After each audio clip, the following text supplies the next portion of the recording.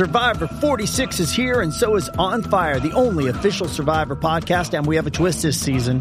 The winner of Survivor 45, Dee Valladares, will be joining us every week. We're going behind the scenes of the biggest moments, the how and the why things happen, and the strategy and analysis you can only get from someone like me, a Survivor winner. Listen to On Fire, the official Survivor podcast, wherever you get your podcast. BowerSockTeam.com. That's all one word, BOWERSOCK, just like it sounds. BowerSockTeam.com. I'm waiting for the bleeping coaches poll to come out because if Texas is ranked in the coaches poll, not that it's going to matter to a lot of Longhorn fans, but if Texas is ranked in the coaches poll, yeah, you realize, Craig, that would only be the fourth time since the downturn started after the 2009 season that Texas will finish the season ranked in both major polls.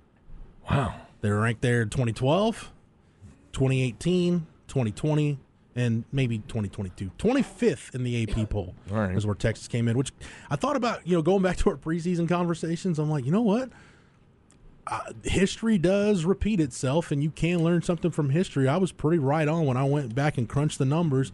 9-4 would have comfortably gotten you in the top 20, maybe even knocking on the door of the top 15.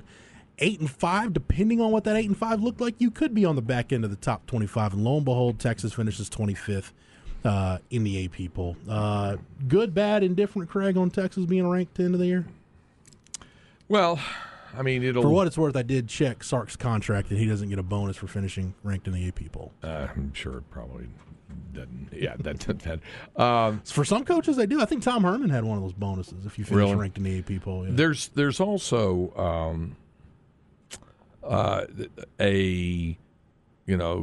do you care factor with regard to that bowl game. I heard more of it this year than I've ever heard before about, quote unquote, if you're not in at the very least a New Year's Six bowl, and there are a lot of people say if you're not in the playoff, it's the Ricky Bobby. If you're not first or last, that kind of thing.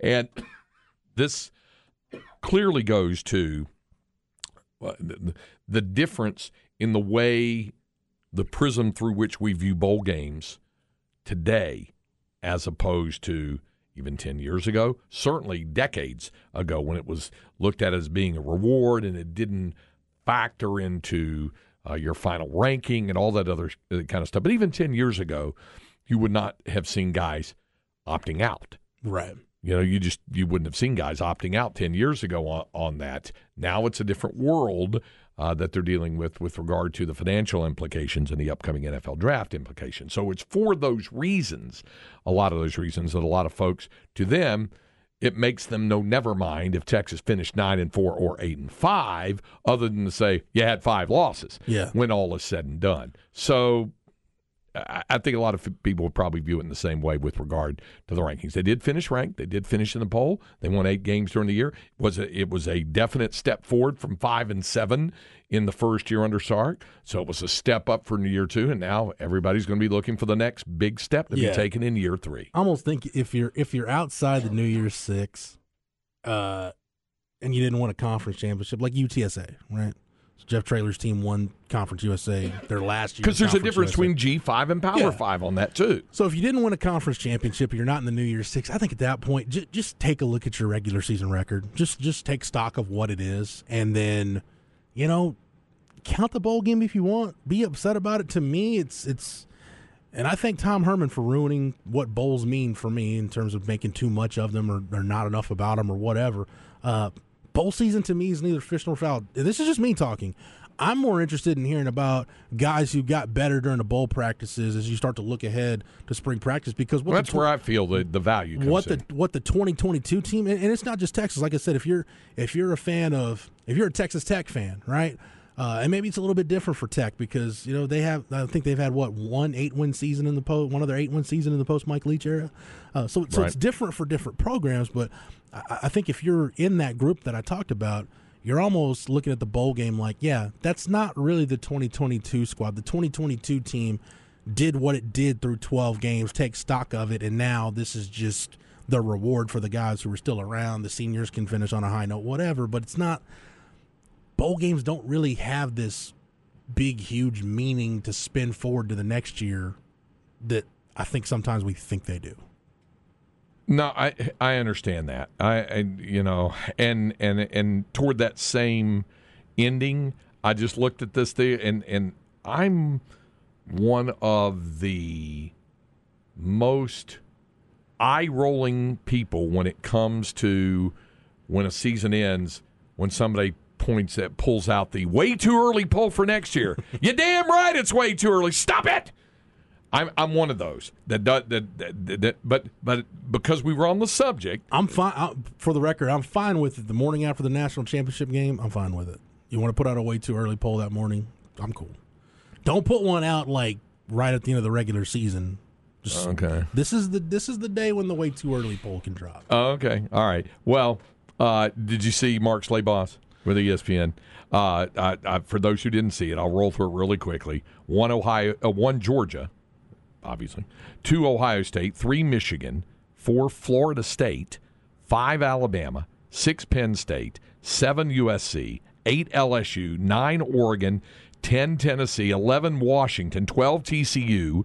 13 Utah. 14 Notre Dame. 15 Clemson. 16 Texas at 16. Followed by Oregon State. K-State at 18. Tulane.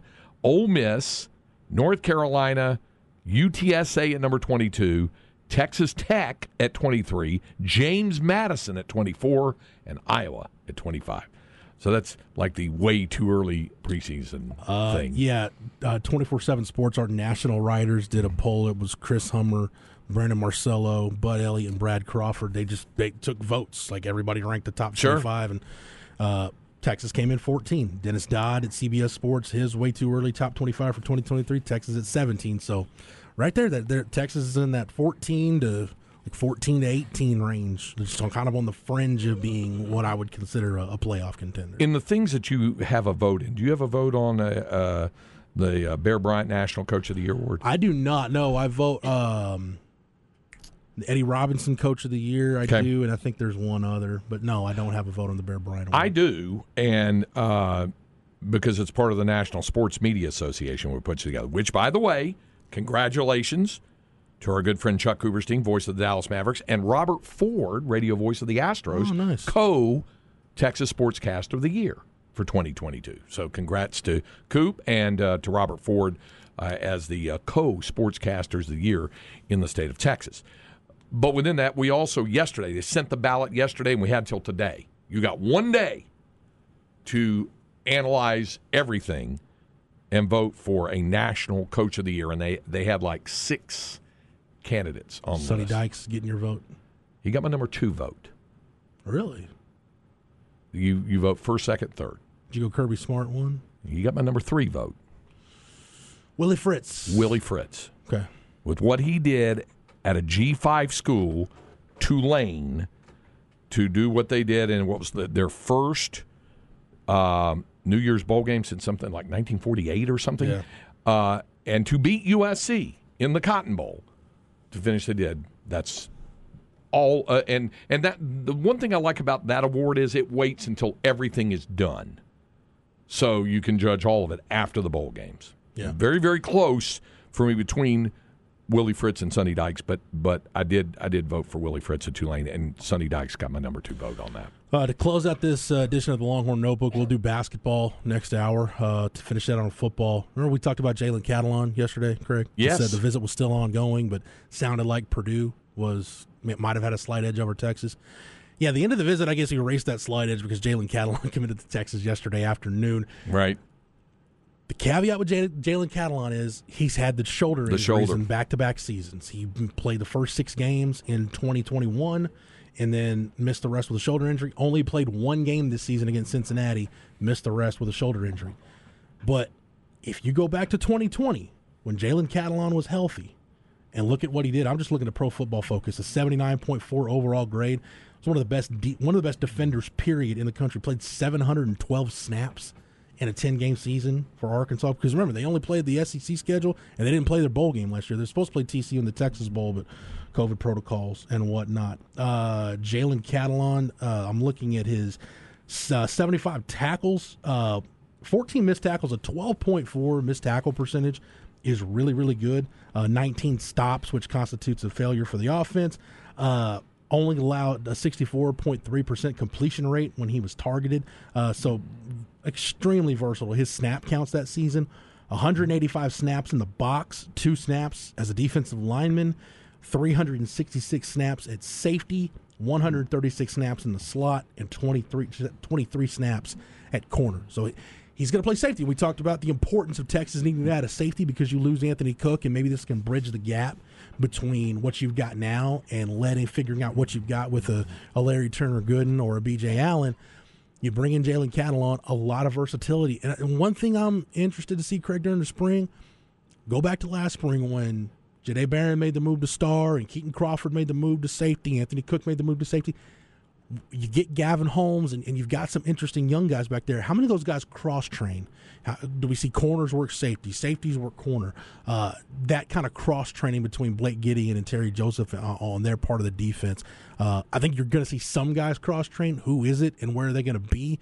That's going to be the big question. That's a really good way to manufacture depth. No doubt about that. Next hour during the program, we're going to hear some Longhorn basketball conversation from the 2 head coaches, the interim head coach Rodney Terry, the men's side, and Vic Schaefer, the women's side. We'll hear that. And Jeff will have another Longhorn notebook next hour. Hey, Snoop, by the way, you want some early national championship odds on Texas? Yeah. You want to throw some money down? So you can do some imaginary money on this deal? Yeah. Bet Online has the Longhorns 33-1 odds to win the national championship. Last night I saw, again, it was part of that ESPN crawl when I came across it. It had them at 20-1. This is I don't know what ESPN was using. I think ESPN uses Caesars. Yeah, I think that's right. what we use at 24/7 in the Paramount family. But this is from Bet Online, 33-1. Texas getting the same odds as Notre Dame, Oregon, and Washington. Or as Tom Landry would say it, Craig. Washington.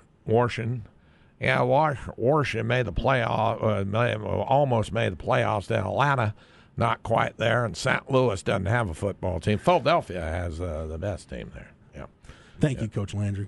All right. Up next, Inconceivable. So stand by for that as we continue with Light the Tower on the Horn.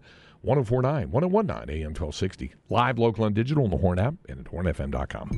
By the way, this morning, my wife and I went to vote. Have you seen these